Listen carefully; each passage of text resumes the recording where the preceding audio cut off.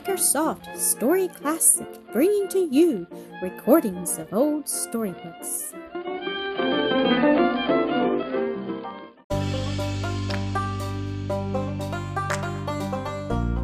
Mildred at Roselands, Episode 7.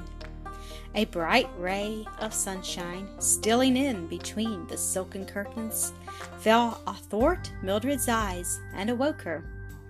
The fire was blazing cheerily on the hearth. Rachel was at hand to wait upon her, and she found it by no means unpleasant to sit still and have her hair skillfully arranged for her, instead of doing the work with her own hands, as she had been accustomed to do since she was quite a little girl. She occupied herself the while in reading aloud from the Bible according to promise, and Rachel seemed well pleased to listen. Her toilette completed, Mildred went to the library to answer her letter while waiting for the breakfast bell, and there Mr. Dinsmore found her. "That is quite right," he said. "Send my love to them all. But don't close your letter yet. You'll want to tell your mother about your ride. We'll take one that used to be a favorite with her." Mildred looked up brightly. "I shall enjoy it all the more for knowing that." "You are accustomed to riding on horseback?" he said, inquiringly. "Enough to be able to keep my seat on a well-behaved steed," she answered laughingly. "I hope to improve very much under your tuition, Uncle Dinsmore. Jip, the pony I have assigned to you while you stay, is quite safe, I think, sufficiently spirited but well trained," he said, giving her his arm to conduct her into the breakfast room, for the bell had rung. "I hear you are going to ride, Mildred," Mrs. Dinsmore remarked as they rose from the table. "Have you a riding habit?" Mildred was very glad to be able to reply in the affirmative. The horses were already at the door. She hurried to her room and was down again in a few minutes, arrayed in a manner that entirely satisfied Mrs. Dinsmore. It was a delicious morning. Riders and steeds seemed alike happy, and Mildred had seldom found anything more enjoyable than the brisk canter of the next hour over a good road and through new and pleasing scenes. On their return, Mrs. Dinsmore followed her to her room. "You must have some of your dresses made at once, Mildred," she said. "Can you get out the materials and come now to the sewing room to be fitted? The black silk should be first, I think, and finished this week, that you may have it to wear to church next Sunday." "You are very kind, Aunt," Mildred said, looking much pleased. "But are not the services of your seamstresses needed just now for yourself and the children?" "No, there is nothing hurrying," was the reply. "We all had fall dresses made up in Philadelphia, and you must be prepared to show yourself to visitors, for our friends and neighbors will soon be calling on you, as well as on us. Of course, I shall take pride in having them find my husband's niece suitably attired." Mildred was nothing loath to accept the offer. In fact, was filled with an eager desire, natural to her age, to see how all these beautiful things would look when made up, and how well they would become her. But her love of independence, and the industrious habits in which she had been trained, alike forbade her to leave all the work to Mrs. Dinsmore's maids. Her own deft and busy fingers accomplished no small share of it, the greater part of every day for the next 2 or 3 weeks being occupied in that way. Mrs. Dinsmore disliked exertion of any kind, and seldom took a needle in her hand, but she had no distaste towards seeing others employed, and generally spent her mornings lounging in the sewing room, ready to give her opinion in regard to styles of trimming, and so forth, and enjoying a comfortable sense of conferring a great favor thereby. The black silk was completed in time to be worn on Mildred's first Sunday at Roselands, and Mrs. Dinsmore, subjecting her to a careful scrutiny when she came down ready dressed for church, assured her that she was quite a stylish-looking young lady, whom she herself was not ashamed to exhibit to her acquaintance as belonging to the Dinsmore family. A glance into a pier glass in the drawing-room told Mildred the compliment was not undeserved, and I fear there was no little gratified vanity in the smile with which she turned away and followed her aunt to the carriage waiting for them at the door. and that the consciousness of her finery and its becomingness seriously interfered with the heartiness of her devotions in the house of God, and the attention she should have given to the preaching of the word and services of prayer and praise. She was in some measure aware of this herself, and felt condemned on account of it, but was not helped to recover lost ground by the worldly conversation carried on about her during the greater part of the day. There was a good deal of friendly chat in the vestibule of the church after the close of the services, neighbors and acquaintances gathering about the Dinsmores to welcome and congratulate them on their return from their late trip, and inquire concerning their health and enjoyment of their lengthened sojourn in the north.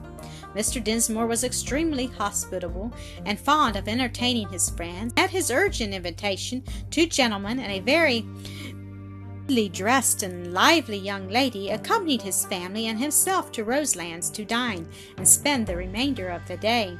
The talk was just what it might have been on any other occasion, of politics, amusements, dress, anything and everything but the topics suited to the sacredness of the day. It was late in the evening when the visitors left, and she retired to her room weary and sleepy, hurried through the form of devotion, giving but little heart to it, and was soon in bed and asleep. She tried to do better the next morning, but her thoughts ran very much on dress and the vanities of earth. How could she help that, she asked herself, half despairingly, half in excuse. She must assist in making her clothes, and decide, too, how it should be done. Another dress was begun that day, and head and hands were fully occupied over it. Her uncle insisted on a ride or walk every day. Callers began to come.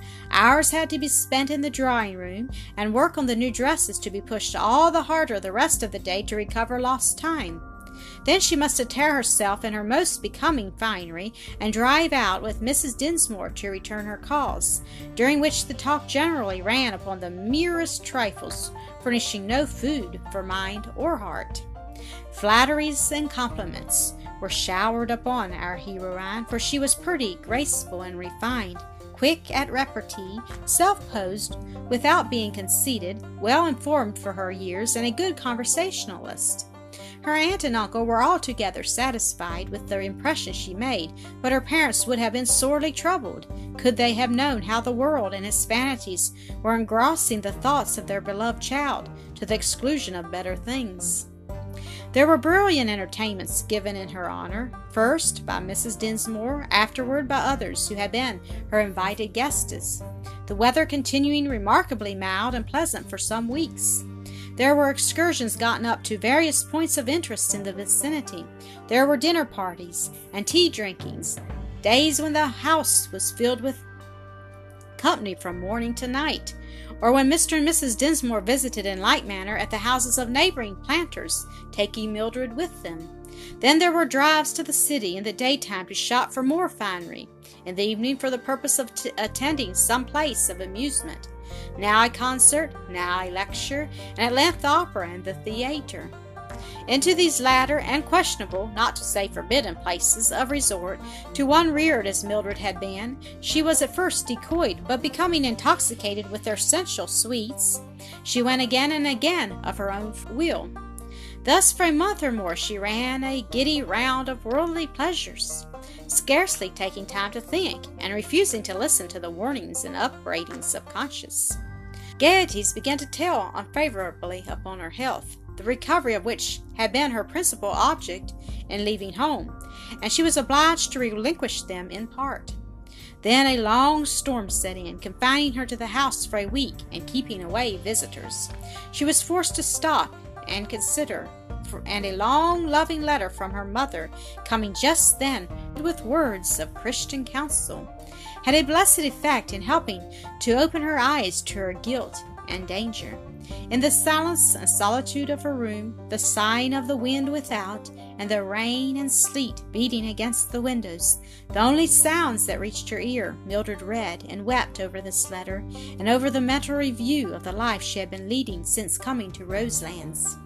To a mere worldling it might have seemed innocent enough, but not so to Mildred's enlightened conscience. A butterfly existence was not the end for which she had been created. Yet she could not shut her eyes to the fact that that was the best that could be said of her life of late. She had been neither doing nor getting any good, but rather the contrary, injuring her health by her dissipations, setting an example of worldliness, and falling behind in the Christian race. She had not neglected the forms of religious service, had attended church every Sunday, read her Bible, and repeated a prayer night and morning. But all, as she now saw, with grief and shame, with a sadly wondering heart, thoughts full of dress and earthly vanities. Alas, how far she had wandered out of the way in which she had covenanted to walk, and that though she had proved in days past that wisdom's ways were ways of pleasantness, and all her paths were peace. And as she questioned with herself whether she had found real enjoyment in these bypaths of worldliness and sin, she was forced to acknowledge that in spite of much thoughtless gaiety and mirth, there had been no genuine, solid happiness, but instead a secret uneasiness, which she vainly strove to banish, and could only forget for a time in the giddy round of amusement. Should she go on as she had begun? No. By the help of God she would turn and find again the path she had left, even as her mother in this timely letter advised and entreated. Mrs. Keith knew to some extent the worldly atmosphere of the house into which her young daughter had gone, and she had written with the fear in her heart that Mildred might succumb to its temptations even as she had done. She entreated her to be on her guard, watching unto prayer, and thus keeping close to the Master. And, dear daughter, she added, should you ever find that you have wandered, lose not a moment in returning to him, and pleading for cleansing, for pardon, and restoration to his favor through his own precious blood. Let not Satan tempt you to stay away one moment with the lie that the Lord is not ever waiting to be gracious, and ever ready and willing to forgive, or that he would have you delay till your repentance is deeper, or you have done something to atone in some measure for your sin. God's time is always now to the backslider in heart or life, as well as to the impenitent sinner, and to both he says, him that cometh unto me, I will in no wise cast out. Thank you for listening to another episode of Acresoft Story Classic.